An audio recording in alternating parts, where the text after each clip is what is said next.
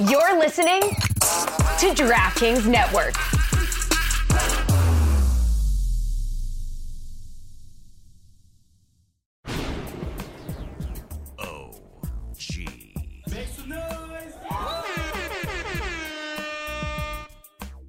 Ladies and gentlemen, we've got a special episode today on the Cooligans. It's an NYFEST special. That's right. NYFEST is tomorrow if you're listening to this on Friday when we release this. If not, if you're listening to this on Saturday and you happen to be in New York, get off your ass while you're listening to this and get down to Brooklyn Bridge Park, Pier 5. We've got NYFEST where Christian and I are going to be on microphones just like these for 8 straight hours. It's going to be incredible. And this show, we have incredible guests. We have Michael Zimbalist. We have Ethan Zohn.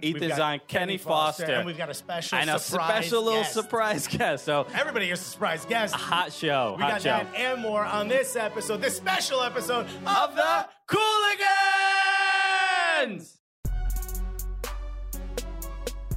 Yeah, baby! All right. Look at this. That was explosive. Just not bad for a second take. A little peek behind the curtain. I made a great joke on the first take, and I don't know if I should do it again. Do it again. I didn't know we were going to get the guy from Police Academy on the show. Wow. That was great. Better the second time. And that's all we got for you tonight. People here might not know this, but this is a special episode. Welcome to the Cooligans podcast. This is a special NYFEST episode, which is happening tomorrow if you're listening to this right when we put this out. Yeah, that's right. Saturday at Brooklyn Bridge Park, April 21st. NYFEST is... yeah, look at it. It's right here. Show them the goods. Boom, boom. I mean, take off the shirt. Take off the shirt. All right. We also did that joke We before. did that bit too. Because by the way, mine was very tight. Comedy's really always good. We're not doing the whole thing. Really good. Everybody knows that jokes are always better the second time you hear them. It's only better if you explain it or if you say it again. But we are excited to have 2 special guests today. We have our first guest, Ethan Zohn. Ethan Zohn, everybody. Thanks for having me. We learned the co-founder of Grassroots Soccer. Absolutely. All right. And which, if you don't know what Grassroots Soccer is, it's the charity that's benefiting, one of the charities, right? One of the charities that's benefiting from NYFEST. Correct. It's pretty cool, which is what we're hosting, which is why he's wearing this dope swag. Exactly. So, and also we have country music star Kenny Foster. Kenny Foster, everybody. All the way from Nashville. Feels good By to the be. way, country music star and soccer fan and plays soccer, which all right. no one thought that existed. This is officially your coming out party, you know? Telling your friends you enjoy soccer.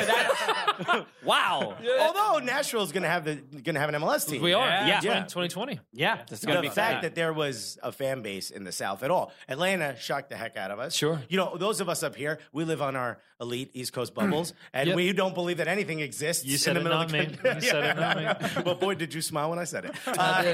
We live in this bubble here that we don't think that there's like a lot of fandom for soccer outside of the sort of the coast. And you're standing here or sitting here is proof that that's not true. Living proof. Yeah, absolutely. And you're about to have a new rival with Atlanta United. Oh my God, yeah. Is there already any rivalry between the two cities outside of soccer? Well, there were hockey teams at one time, and now right. then when it was just got knocked down to Nashville as being the hockey team in the area, we gladly welcomed Atlanta to come over.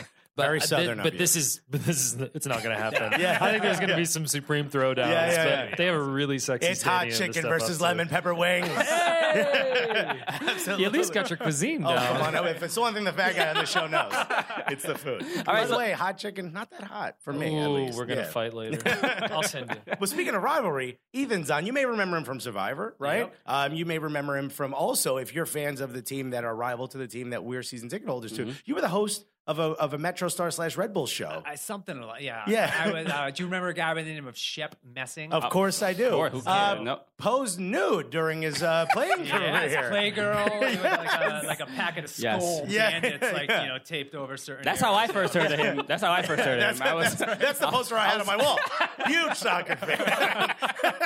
He was telling me stories that he was playing giant stadium, 70,000 people, and they're hucking like tins of like Skull, or Copenhagen at his head, and he'd pick it up off the ground, he'd open it up, fill his mouth up, and he'd wave to the crowd. Wow. What a time. The dream, right? Just what a time. Dipping and playing. People just launching carcinogens at you as you play. What a time. just babies smoking in the stands. Like the goalkeepers are literally lining up. Like, I don't know. Hell of a save, and he didn't spill a drop of scotch. That guy, get that guy. He now calls games, and for for the Rebels, and he's still playing like he's still talking like he has some head injuries. That's pretty awesome. It's a lot of fun to listen to that guy. Well, I'm just glad he's employed. That's all. Of course. But I'm actually curious about this because I wasn't like an avid Survivor watcher, but it was an incredibly popular show at the time. You won Survivor Africa. So I mean, what? Amelie. So I'm just curious, what was that experience like? You must have been like clearly a celebrity for that like 2-3 years of like everybody just knew who you were. And what is that? Yeah, what was that like? I mean, it was a crazy scenario, and I obviously thought I prepared for the show like Survivor, but like, when's the last time you heard about a nice Jewish boy in the middle of the desert? It's like, it doesn't happen. No one ever said. I mean, imagine someone said to a Jewish kid from Massachusetts, "We're going to throw you in the middle of Africa, see if you survive." Can I bring my mom? Let me bring my mom. So, do the guys with cameras are they there to protect me? But it was. I mean, I obviously loved it. It was way back in the day, 2001. Whoa. Reality TV was a little bit on the upswing. True. And we were in Kenya, Africa, and had a where Barack Obama's from. Born and raised. I actually voted him off first. So Where he spent I'm those. sorry, dude. You hung out with his family. So, Mr. Obama. I mean, it's so cool. I mean, there's like reality TV right now is in a different place where like you should be flipping over tables, smacking a woman, and like fighting over like ridiculous things. You should be a housewife. That's Thursdays. Also, if you hosted Survivor, you could be president soon. Right? Reality Anything shows. is possible. I did have a cameo on Celebrity Apprentice. So did you really? I did, because a guy by the name of Richard Hatch, who was one of the original winners was the first winner of Survivor. Yeah, that's right. He was on Celebrity Apprentice, and he played for my charity, Grassroots Soccer. Oh, so that's I got really to make cool. an appearance, meet Donald Trump, all Yeah. that. Okay, Yeah, that's cool. really awesome. Were you on who was the guy that everyone hated that always did the 2 peace signs? Do you remember that guy? Johnny Fairplay. Yeah. What a terrible. Everyone got the whole hated that guy. lexicon. That's the only thing I remember. Was that your season? That was not my season. Oh, okay. That was my season. They all blend together. Right? Yeah, they do. For Don't sure. watch that reality stuff. It's bad. For you. Yeah, of course not. I mean, unless you're on it and you win. win. And then it's pretty good. So how did it go from was Grassroots Soccer, was that in existence before Survivor or was that after? Grassroots Soccer was not in existence before Survivor. So prior to my time on Survivor, getting back to the whole soccer world, I lived and played soccer in the Zimbabwe Premier League for a team called the Highlanders Football Club. Okay. No, but you played in the USL before or after that? Before. How did you get to you played for Zimbabwe before Survivor Africa? Yes. So, okay. I thought maybe it was like a promotional stunt afterwards. Like, he's already in Africa. Let's just go play for the team. Soccer was my life. Wanted to do the whole professional thing.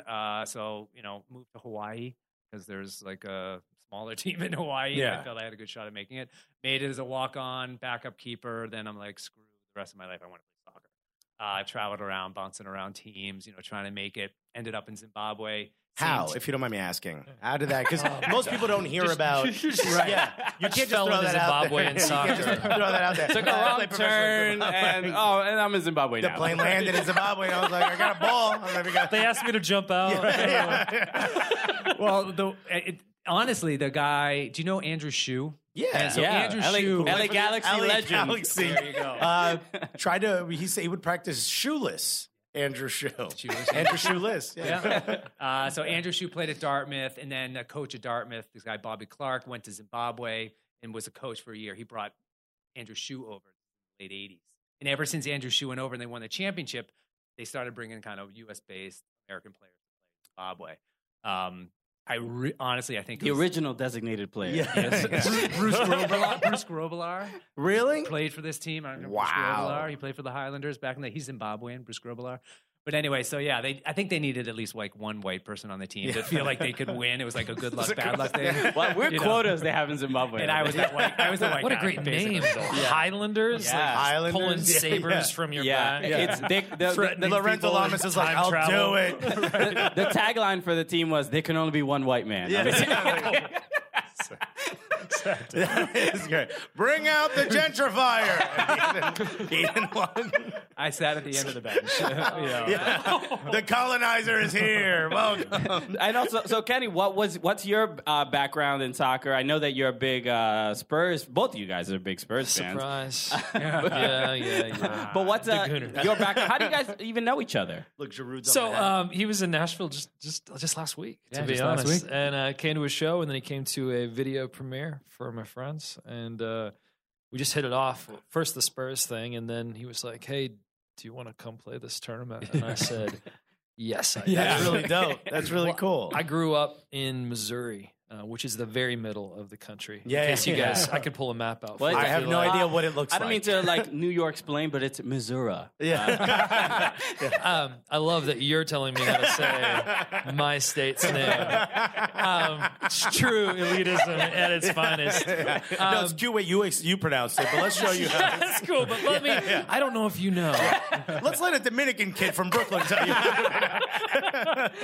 So I grew up in Missouri, and I did through high school ODP, and then I ended up playing D1 at Belmont, which is in Nashville. Oh, dope. So I played at Belmont, realized very quickly with the infrastructure, at least when I graduated, there was no chance of going semi-pro from what I knew, because I didn't grow up on the coasts where you knew what to do from this point. Well, you're only allowed to go pro. Only allowed to go pro. Only if you live on the coast. Truly. So that's when I made the transition over to music. But this was back in 2000. And,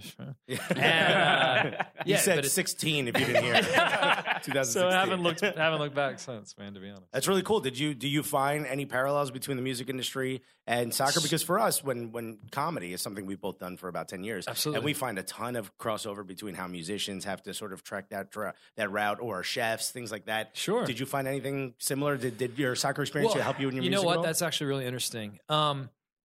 I think that there are. I think that the opportunities that come to some players are stroke of luck, where you grew up, who saw you on what particular day. I mean, the number of routes that you can get to go from youth player to professional, there's so many things that can go wrong. And there's so many hurdles you have to jump over. And music's the exact same way. The interesting thing is that I think the entry level to get into music is probably not as high as it is for professional soccer. So I would almost say that the randomness that it is that people that get to go on stage and do it at the highest level in music is probably even more random than it would be. Because on a field, look, you know who the best players are, the ones that are netting goals or doing huge stops. Like, you know who's best. It's a pretty objective thing. Yeah. Right, for sure. With music, it's way more subjective. So I have a great affinity for professional players that play at the top of their game and continually do it. What position did you play? I was a central midfielder, so the Okay. Erickson role. Probably a number. Yeah, one. very nice. All right. The creative. Come on, man. He's the only I guy. love every second of it. I mean, he's I hate every second of it. he's at the top of that position. Nobody else plays it better than him. Yeah. Go to the number one club in Thanks the for world. noticing. Is what you want to reference. Yeah, basically. This one. You even have the blue and white armbands. I You mean, know it. Come on, man. So this T-shirt is Nashville Spurs. Nashville Spurs. So you guys have a supporters group. Official supporters club. Yeah. Yeah, Very nice. What's the Spurs support like in Nashville? It's phenomenal, man. Well, we probably have on the books like over 220 folks. That Oh, nice. That's yeah, incredible. We're having to actually change pubs because we've outgrown the one we're in now. So, but on any given day, we've got a lot of solid folks. Shout out, boys and girls. Oof, Yeah. I got it there. Everybody, all of the people. And it's phenomenal. And we actually got to host Spurs last summer because they did for ICC. That's right. They came through Yeah, and yeah. they played Man City at Nissan Stadium, and we had a huge tailgate, and we had like 3,000 Spurs fans that came in. We had our own section. That's really awesome. And it's a blast. It really Did you sing for them? I did. So I sang for the Sang like you directly did to it. Christian Eriksen. I did actually. Well, Yeah, he was like, "Can you leave my hotel room, it's like, but we're one, Christian. baby? Come." It's the only song I We know. played the same position. Come on, it's like Speaking of positions, but we just close the curtain. they invited me to play the team dinner actually. So I played for all the players and for the coaches That's at their incredible. hotel. Dude, it Badass. was Are they country music fans? no, to be honest, they had no idea. But by the end, I threw in. I've done this a little while. Yeah. I wrote like an 8.5 minute medley of all of the chants and players' chants that we have. And that's so awesome. I sang it out and we had a freaking blast. That's really cool. Do you have it like recorded? Is it Yeah, anywhere? actually, official Spurs put it out on their Twitter, on their Spurs TV. I've got an episode. I went to the training grounds and oh yeah, we got to share it. Please tag us. Oh, in it's it. fun. Yeah, we'll share it. I know Alexis will not appreciate. I will, but I will share it. I don't know why no one can see this. middle finger emojis. I deleted our account. What are the odds? So let's talk a little bit more about grassroots soccer. I know we did mention it. It is one of the charities that is being supported by NYFEST, and the goal is to help deter. I guess the youth from contracting AIDS out in Africa. Correct? Did I say that correctly? Correct. Yeah. Very cool. Yeah. So New York Fest is awesome. It's a New York Film and Entertainment Soccer Tournament, and they have one in here. They have one in LA. Each tournament is a charity tournament, so they support either local or global charities. Grassroots Soccer has been involved with them for a long time, so it's a really great partnership.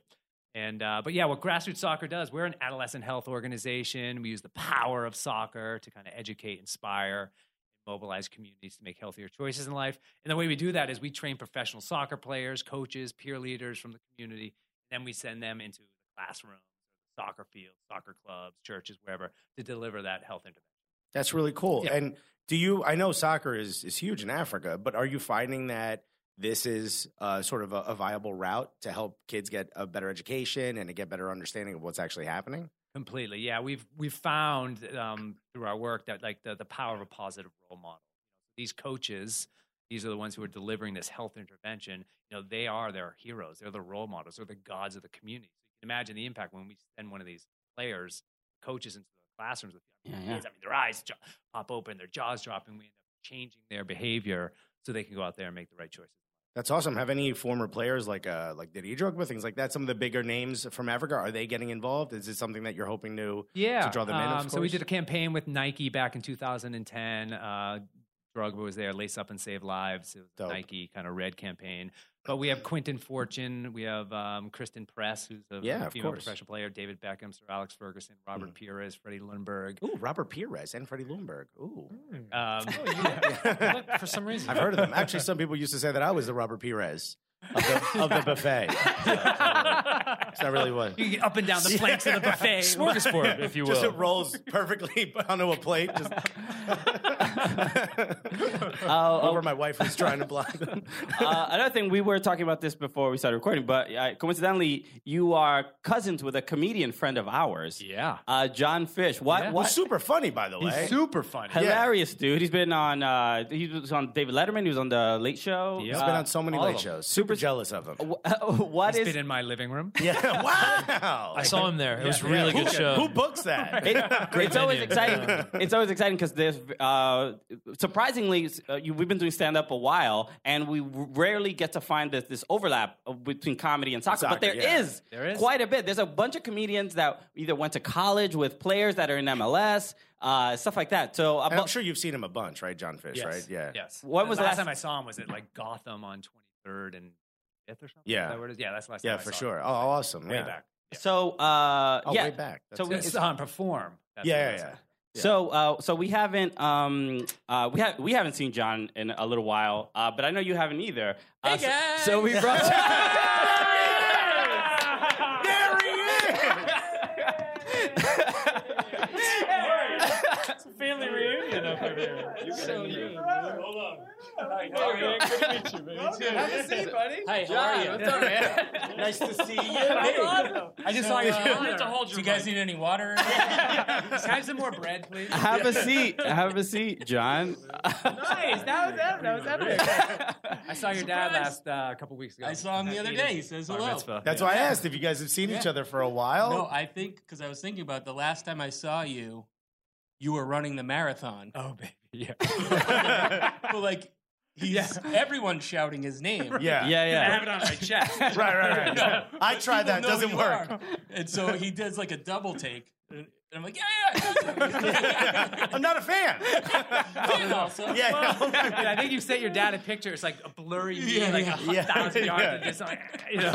You're just mushing Look, I women saw that are his Ethan. I fans saw out of the Ethan. way. Like, I know him personally. So we've gotten to know. This is the first time we're meeting Yes. Ethan. How does it? Now we can ask you. How does it feel to be the way less successful family member? Well, I can tell you this. I might have the timeline wrong, but he was on, Survivor. no, after Survivor, he was on Letterman before me. Whoa, yeah, that's right. Yeah. Wow. Yeah. That's like on Letterman the twice. dream of the dream of a comedian. But he did very well. So you were like, oh, okay, because he's an inventor also, and he has. I don't remember. You're also an inventor? We're learning so much. Ready? Talents right here. Ready? Cereal bowl for people that like the cereal still crunchy. A level to keep the cereal at, and a level for the milk. Son of a... You've invented an as seen on TV product? Yes. Anthony Sullivan and Billy Mays were my pitchmen. And I launched, you fill out those cards when you go on Letterman. It's like, what are your hobbies? I'm like, I'm an inventor. And of course, that's a one question he asked me. He's like, so what have you invented? And I'm like, I really hadn't invented anything at the time. So I'm like, it's a cereal bowl that keeps your cereal crunchy all day long. You imagine a swimming pool. A swimming pool's got a shallow end and a deep end. You keep your cereal up top. You put your milk down below. And you want a little crunch, you just sweep it over the edge. So then the crowd clapped. I was like, all right, this might be a good idea. So And you're like, and it can only have 7 easy payments of $1.99. meet me out front. Yeah, free shipping and handling. Just cash only. So that's your merch for when you go on late night shows. So wait, is that what you blew your million on? And then now you have to start charity? Well, I think this is a better investment. I invented a bowl. I invented a bowl. Everyone. A bowl. Which, listen, to me, I mean, you're speaking directly to me. He's not paying attention. He drinks powdered water. Right? Soylent. You ever heard of Soylent? Look at the sadness. First of all, the Southern guys like heard of it, don't want it anywhere near me. It's like powdered food that has it's completely nutritious, and it's Someone said, "How do we take all the fun out of food?" And, Do you take that as a pill? no. It's like a drink. A drink, and you drink it, and you're just not hungry, and it's like efficient and easy. And he Sounds makes like fun of torture. me for it, and Sounds And like Brave New torture. Worldish. No big deal. Yeah. No. If you made it like a topping for pizza, maybe. Oh. sure, yeah, that'll be Crust, sauce, and cheese, and that's it. Or if you just put it in little That- yeah, lines. he's he's like a pizza expert. He's an expert. Aficionado. expert. Yeah. No, for real expert. Yes. For real, yeah. Legit. Have you been to the Pizza Expo in Vegas? I get flown out every year. And I do a talk at the Pizza Expo every year. Yeah. Oh, yeah, baby. That's really special. Well, the talk is mostly, you guys don't know nothing about pizza. No, 100% is. It 100% is. It's me yelling at all Midwesterners and Southerners going, stop ruining it. Why? Garlic butter and ranch do not belong anywhere near pizza. Neither does pineapple. It's great. I have friends visiting right now, and they were going to the museum in Astoria, moving pictures, and they were like, "What's the best slice out there?" I'm like, "Well, that's kind of at the beginning of Astoria. You want to go to Rosario's, Yes. out where I am." But you're staying in Times Square, so you go. I pulled up the email when you told me about the best slice. It's right around here. Yeah. I pulled it and I said it to, what is it, Suprema? Suprema's really dope. Scars in Orchard and Hester's really dope. There's a bunch of great ones. Yeah, all right. Yeah, people are taking your advice, yeah. And now I'm happier than you are that he's here. So, John, man. look, so this is a soccer podcast. Yeah. What's your connection to soccer besides Ethan? Wait, hold on. gonna Ethan say even got that. on a soccer podcast before you.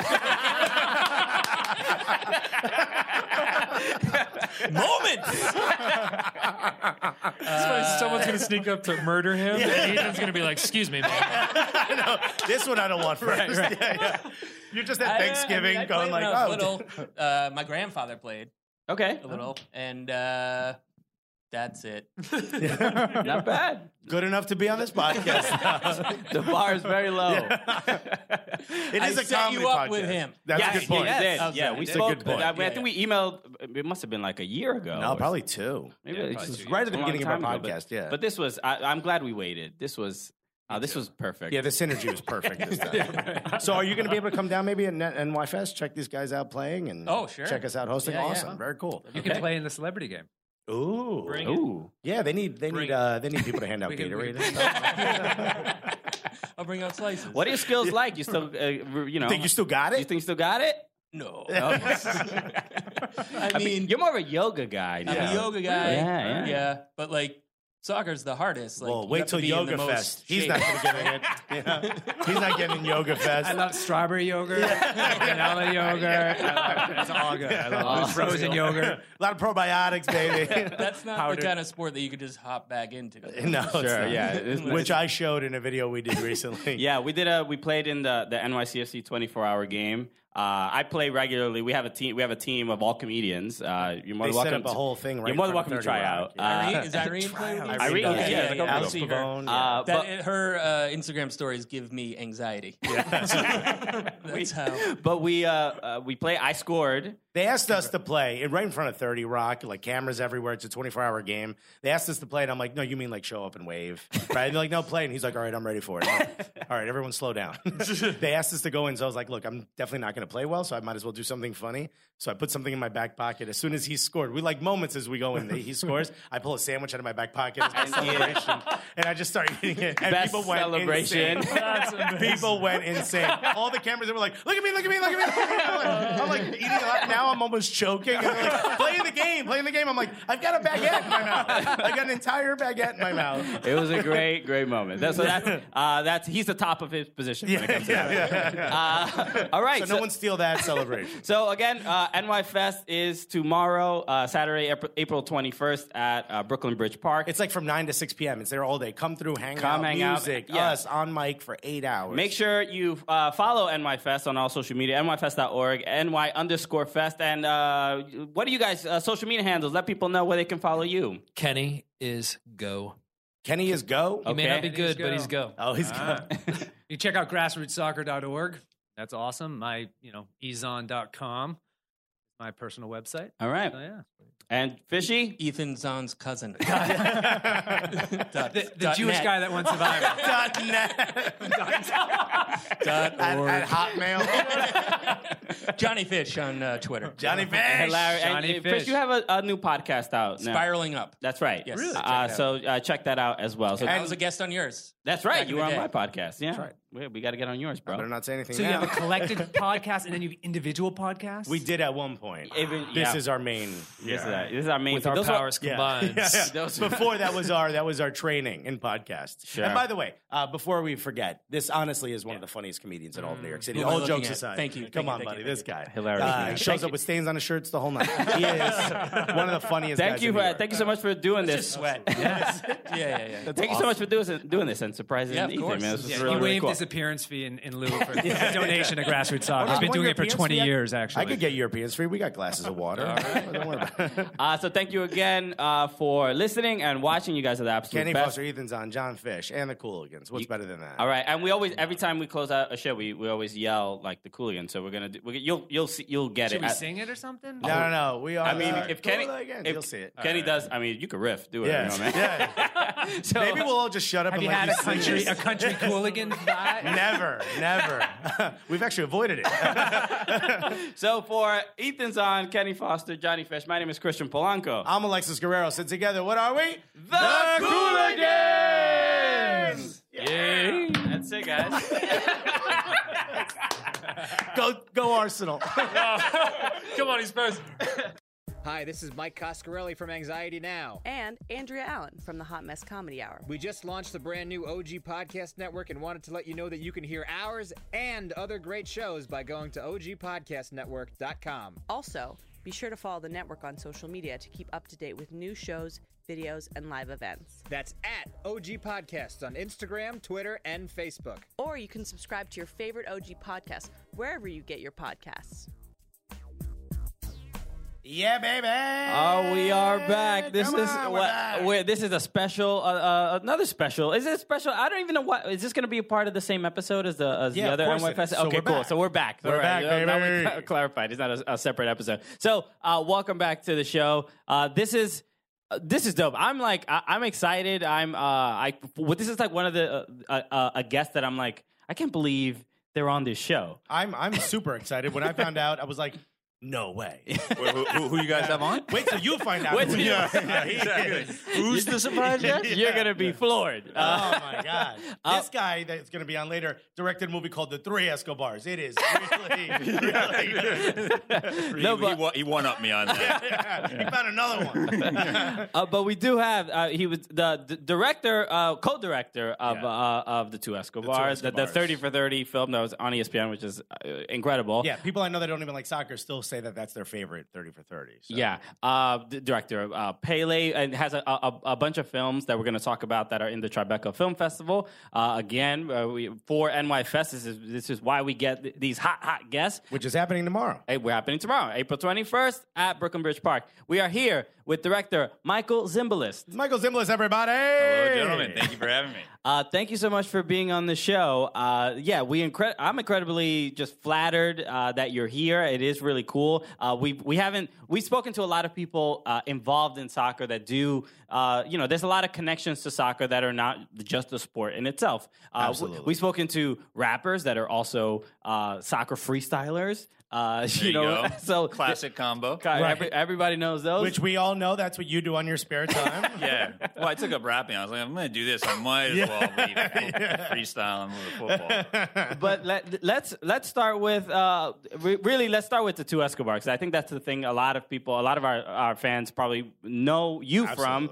But you directed one of the best documentaries, not even just about soccer, but one of the best documentaries I've ever seen. It was very good. Ever. Honestly. Thanks, guys. And if you haven't seen it, it's 30 for 30. What was that your first film in soccer or anything like that? Or have there been things prior? It was. Yeah, my brother. So I had actually been running a theater company in Mexico, just completely unrelated. My brother did a documentary in Brazil called Favela Rising. That was about like a cultural movement in the slums of Rio. And we teamed up. He saw a play that I did in Mexico. He had just finished his film. I was ready for something different. We said, let's go try something else. Yeah. We had a friend in Medellin, Colombia at that time who was telling us the story of actually completely unrelated story about some orphans of a union worker who'd been assassinated working at a Coca-Cola bottling plant. We thought that was what we went to Colombia. We were researching it, developing that when ESPN reached out and said, hey, we're thinking about doing this series, 30 for 30. Do you guys have any ideas? And we have been talking with some of our friends in Colombia about Andres Escobar, and they didn't even know, exactly what had happened. Mm-hmm. There was a lot of theories around why he was killed, who did it. And it was one of probably, I think we gave ESPN 5 different ideas. And that was the one where, there's no way they're going to do a Spanish language film about, narco football in Colombia. Yeah, of course. And they're like, that one. That's the one we want. Was that when you were like, oh no, someone in the future might be making a movie called The Two Zimbalist? Did you think, touching on this subject might be a bad idea? My brother had been rolling pretty deep in the favelas of Rio for the last few years. So he was gully. He was very I was the one looking at him like, are we good to go here? He's like, oh, yeah, I handled this. So I didn't know if I went to a favela in Rio. I went on vacation with a bunch of friends, and every time I go, I'm Dominican, but in Brazil, I'm just Brazilian. Everyone just presumes that, even though I can't speak to anybody. But I wanted to actually experience Brazil and experience Rio, and everybody was like the favelas, and there's a popular music called baile funk. That was the thing that was illegal to play on the radio. Yeah, for a yeah, long and time. that's a dangerous little community there. Yeah. too. Yeah, They've had and a lot of DJs been assassinated. So we met a cab driver who became our guide, and he just took us everywhere. But he took us to a favela and took us to one of these parties, and it was the best. It was just, it felt dangerous, but that's what made it sexier, Yeah. Yeah, What man, makes it dangerous? All these guns that are pointed at us right now? Well, I think that the way my brother put it was that when they were filming in Rio, it was, they obviously, when they were filming in the favelas, they had to get permission from the dons that were overseeing Right, of course. the different areas, different neighborhoods. And there it was really just about how do we stay safe by avoiding the bullets? When we were in Colombia, it was a much more sort of nefarious force that the mano negra, they would call it, the dark hand, that is a little bit more amorphous and hard to track down. Sure. So it's a bit more psychological how that plays. But generally speaking, with anywhere in the world, if you're being respectful, if you're not meddling in people's business, Although, speaking of meddling, That's kind of what you do. Yeah. I'm like, What wait are a you minute. talking about? Didn't we do Filming a that? movie. You're like, hey, let me put your hand in people's food. You're like, hey, what is going on here? Meddling? What are you talking about? It's respectful. I actually remember being that guy in like junior high and just being like, "You gonna eat that?" and just putting like a finger in the sloppy Joe. I definitely did that once or twice. Now But we're actually, relating to me. Yeah, but the Gallon brothers who are implicated in the film, Mm-hmm. I don't know if I should say implicated, but there's suggestions from the subjects that we filmed that they had a hand in Andres Escobar's murder, were extradited just recently. Oh, whoa. So, and I remember reading an article out, I think it was El Tiempo in Colombia, that said, these are the guys from the two Escobars that, people spoke about being involved. And finally, I think one of the brothers was extradited. So, and one of them was arrested during, right when we were about to release the film, and what the connections were between our filming and looking into it and those arrests, I'll never really know. But Yeah. it was interesting. Yeah, because the movie in itself sheds light on stuff, but it wasn't very like accusatory. You weren't like, this is the guy or whatever. It's constantly their photos being slammed up on screen. I mean, that film, we went into that film literally, the pitch was, who killed Andres Escobar? Yeah. That's what we want to know. We think maybe, possibly, Pablo Escobar comes into the picture, but how is not clear. Yeah. And so it's just this exploratory process of looking into, what happened with Atlético Nacional? What is this thing called narco football? Yeah. Where did these guys come from? And in the One end, team like, is called Millonarios, for God's sakes. Yeah. Well, it's weird El because Mexicano had a few million himself. Yeah. I grew up. One of my best friends, his name is Johans. He's from Bogota, but he was the one where I finally learned. I didn't know much about soccer at the time. We worked at a GameStop together. Don't mean to brag, but we he was the one who explained to me about Millonarios and América de Cali and like all these other teams, and he would explain to me about the effect of Pablo Escobar and the narcos and how much of an influence. And for Andres Escobar, he was like. I had heard about it when I was a kid, right? Because it was in '94. I knew of it from the own goal against the U.S. That's why I had heard about it. I just heard like, a Colombian player got killed for scoring an own goal, but what I enjoyed about the film, and I just watched it again recently, was how Colombians were stereotyped, and I didn't realize that the players themselves had so much pressure on themselves to like give a better impression of Colombians. Oh yeah. And because I know even as a kid, like the Colombian drug, the cocaine, this, and that was just like the running joke that you would always make. It still is. Like, we're comedians when we're on stage and someone, maybe where are you from? And they're speak for yourself and your comedy right now. When somebody says they're from Colombia, in your head, like, this is an easy joke that if I made, everyone will laugh, because it's what everyone first expects about Colombia is there's something to do with cocaine here. That's just what you expect, and that's still lingering. But you've done a bunch of other films. You've also met Shakira. We did work with Shakira at a point in time. So you did your research. Can I hug you? We did do a project with Shakira. Yeah, Alas Foundation. She was working with, doing some cool outreach work in Latin America.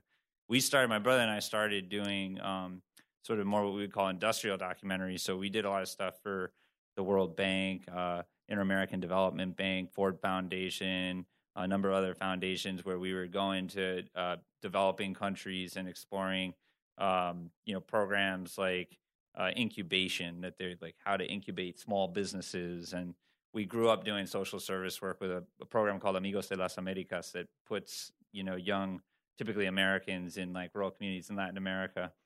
So that's where the Alas Foundation that Shakira had kind of fit into the whole picture. You didn't want it to go that direction, right? You're like, oh shit, that's like really like a lot more sentimental than I was looking instead for. of PK, it could have been you.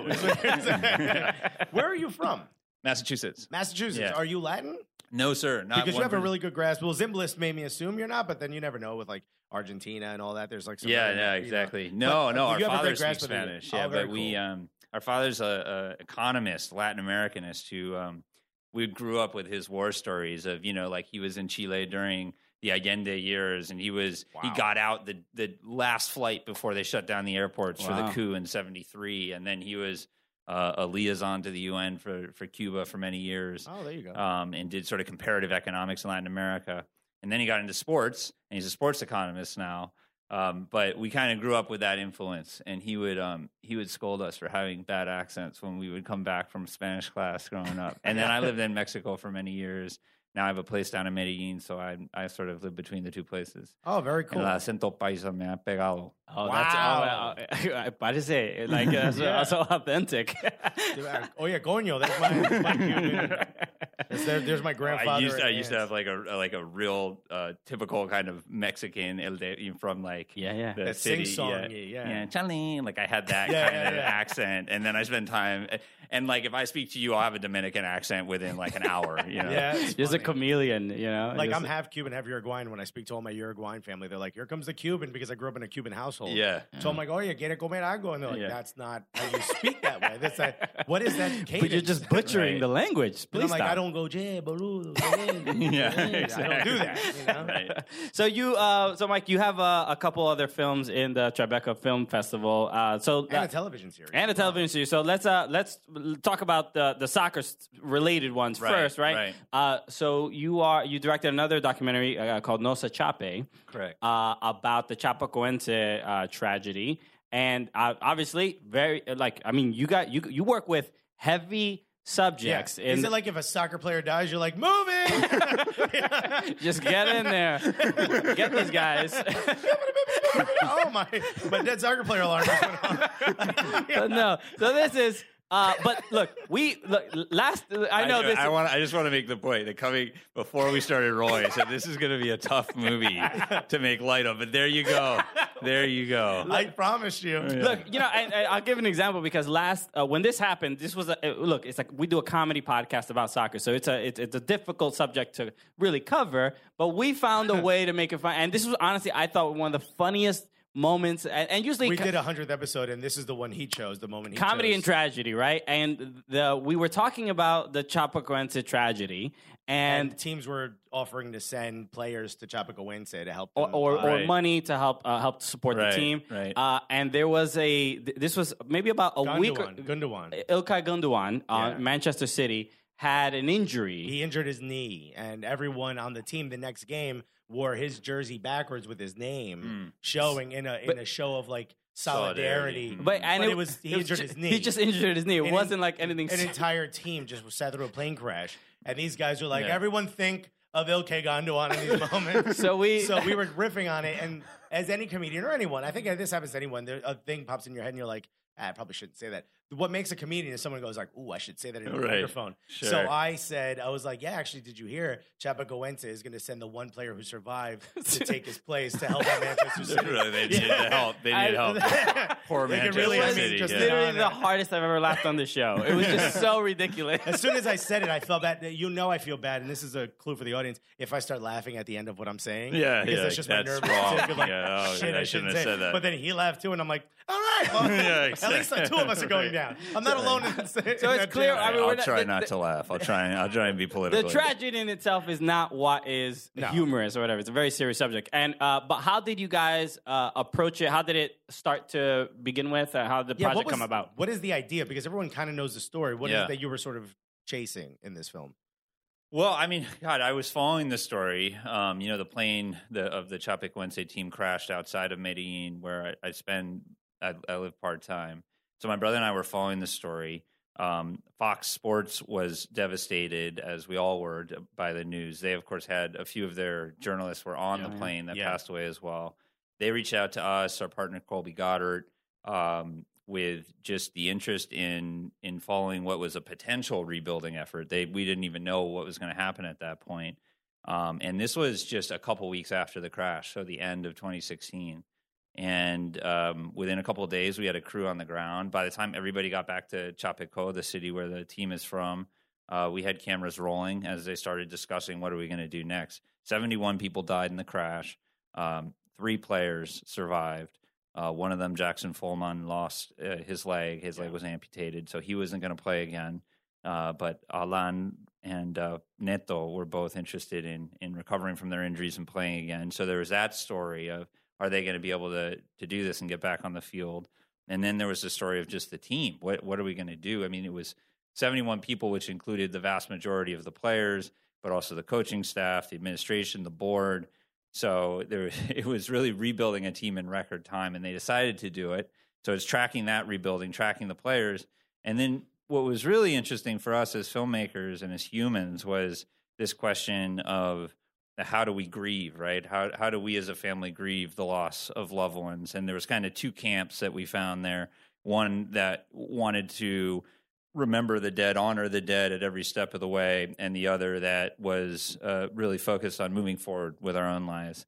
And in the end, what was surprising was that both camps kind of agreed that maybe neither of them was right, and that perhaps the right thing was just to be unified, which was sort of the slogan of the team that had passed away, was unity. Like, this was a team that didn't have any standout stars. They were very equanimous, in the locker room. A lot of local players too.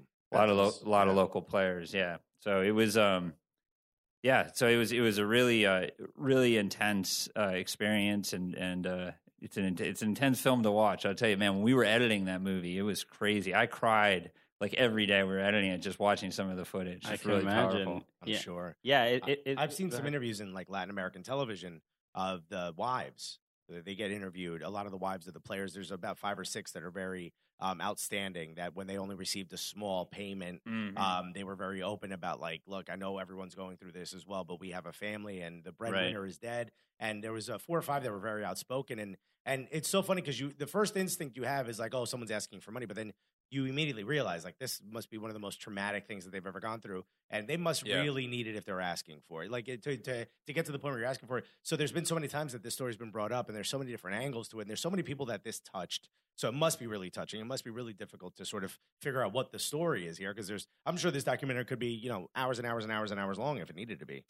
Yeah, I mean, for us, it was maybe just because of our interest in who we are as filmmakers. When we hit the ground and started filming, we were very adamant that we didn't want to just film with the survivors of the crash. We didn't want to just film with the team. We wanted to film with the mayor. We wanted to film with the board members, really the whole community fans we filmed with. So it's really in the same way, I guess, that the two Escobars, more than anything, became the portrait of national identity in Colombia during those years. This is really the story of a family that is this small city. It's a city of 200,000 people, but it's very isolated in southeast Brazil, and it really has that small city feel. One soccer team, everybody roots for the team. I mean, when they heard the news of the crash, they spontaneously all went to the soccer stadium for an impromptu vigil because that was their meeting place.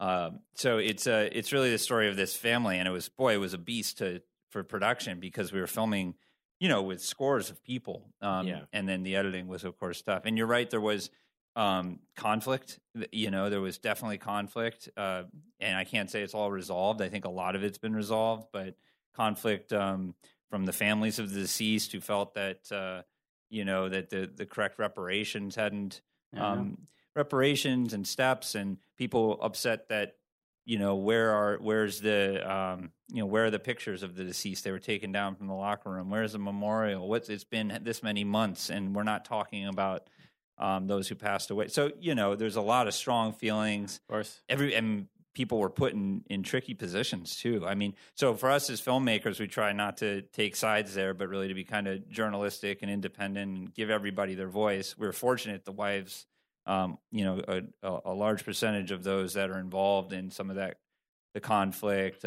were participating in the doc and spoke openly about what's going on. And what as far as a director who works in films in soccer and football, what is how does that affect you, especially seeing the either tragedy, seeing that passion for the game? Has that changed your perspective on the game and what it means to people in general? I think the first thing because we played soccer growing up, but it wasn't until I really lived. I mean, my first real experience living outside of the U.S. was in Mexico. I lived for 4.5 years or so, and it's just so part and parcel with the culture there that it's such a cool experience, such a different experience. It's the passions run high, so it also there's some dirty things that come out of it as well. Sure. But I think that was probably my first, more eye-opening experience, particularly around World Cups. God, I mean, that is really fun. It's cool to see it happening in the U.S. now too, right? Like the last couple. Bigger. That's why we're here. Yeah, I mean, the last couple of World Cups, you could actually hear people screaming out your window in a city. You know what I mean? When a goal is scored or whatever. Sure. When Italy won the World Cup, I lived by Bensonhurst, Brooklyn. I'm like, it was Italy. Pandemonium. They went nuts. I grew up in Newark, which is a very inner city, but there's a section that's all Portuguese, or Portuguese or Brazilian. And whenever Benfica win, you think the city of Newark has won something. Like, we're far away from it, and we can hear the parades. And we all run to it because we know, like, whole pigs are coming out. Like, it's like it's a street festival. We're like, go for the food. Everyone's like, wear something red. Right. Everyone else like, who cares if you're a Porto fan? Get down there. It is weird, like us doing, working in comedy and trying to talk about soccer. Like, what we're realizing is, like, the passion is so high sometimes that where we have clubs that we support, but like we cover the league and we cover MLS, and we have guests from different teams all over the country. And sometimes, like, passionate fans are like, I hate that you are even around that other person who plays for that other team. Like, it's like there's people genuinely get upset. Yeah, and I can imagine it even worse for you in that, like, there's the subjects themselves are way more hot button and stuff like that. Man, I remember. So there's not a story I don't know if I've ever talked about, but I remember we were trying to license the qualifier game that Colombia played against Argentina in the lead up to the '94 World Cup, where they beat Argentina 5-0. Yeah. And we couldn't get a license, and it literally just came down to the broadcaster that had the rights over that footage being like, it's to painful. Yeah, like, I'm not going to license this material. It was like, I don't want it to be seen again. That's like Bill Cosby buys all the what are those kids? The movie, the black and white show of all the kids being with buckwheat and all that. Oh, the Rugrats. Not Rugrats. You know what I'm talking about? Yeah, I know. Because he thought buckwheat was too racist. So he just bought the went rights out so no one could ever show it. That guy did the same thing. This is not like the head of some fan club. This is like some dude that runs like a conglomerate TV station. You know, and he's like, here's not how going no to do one it will ever see us losing just because I personally hurts too much. You know? That's pretty great. Yeah. Well, listen, we're really excited to get a chance to watch some of these films. We're going to go out there. I'm really excited to watch the Chapecoense film as well. And you're going to be out at NYFEST, so everyone come out. See, where can people follow your work? Is there a place where people can find you specifically?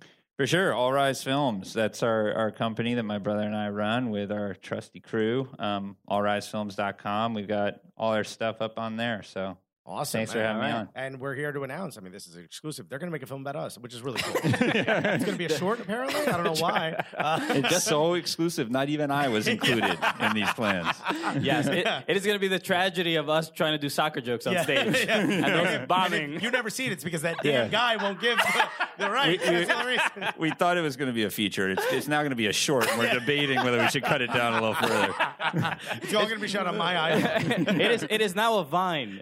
They're dead, apparently. Michael Zimbalist, thank you so much, for being this. It's an absolute honor. Make sure, again, NYFest, make sure you follow at NY_Fest, NYFest.org. It's going to be a great thing. Tribeca Film Festival, if you're going to be out in New York, go check out some films. Check out the Zimbalist brothers and their work. It's going to be great. So we usually, as we go out, we always do this. You haven't seen the show before, I'm guessing, but... we usually yell. We're the Cooligans, so we yell the Cooligans. So we want to include you in that. So you'll get it as soon as it happens. So for Michael Zimbalist, my name is Christian Polanco. My name is Alexis Guerrero. So together, what are we? The Cooligans. Yes. All right. That felt good. That felt campy. Thank you. Yeah.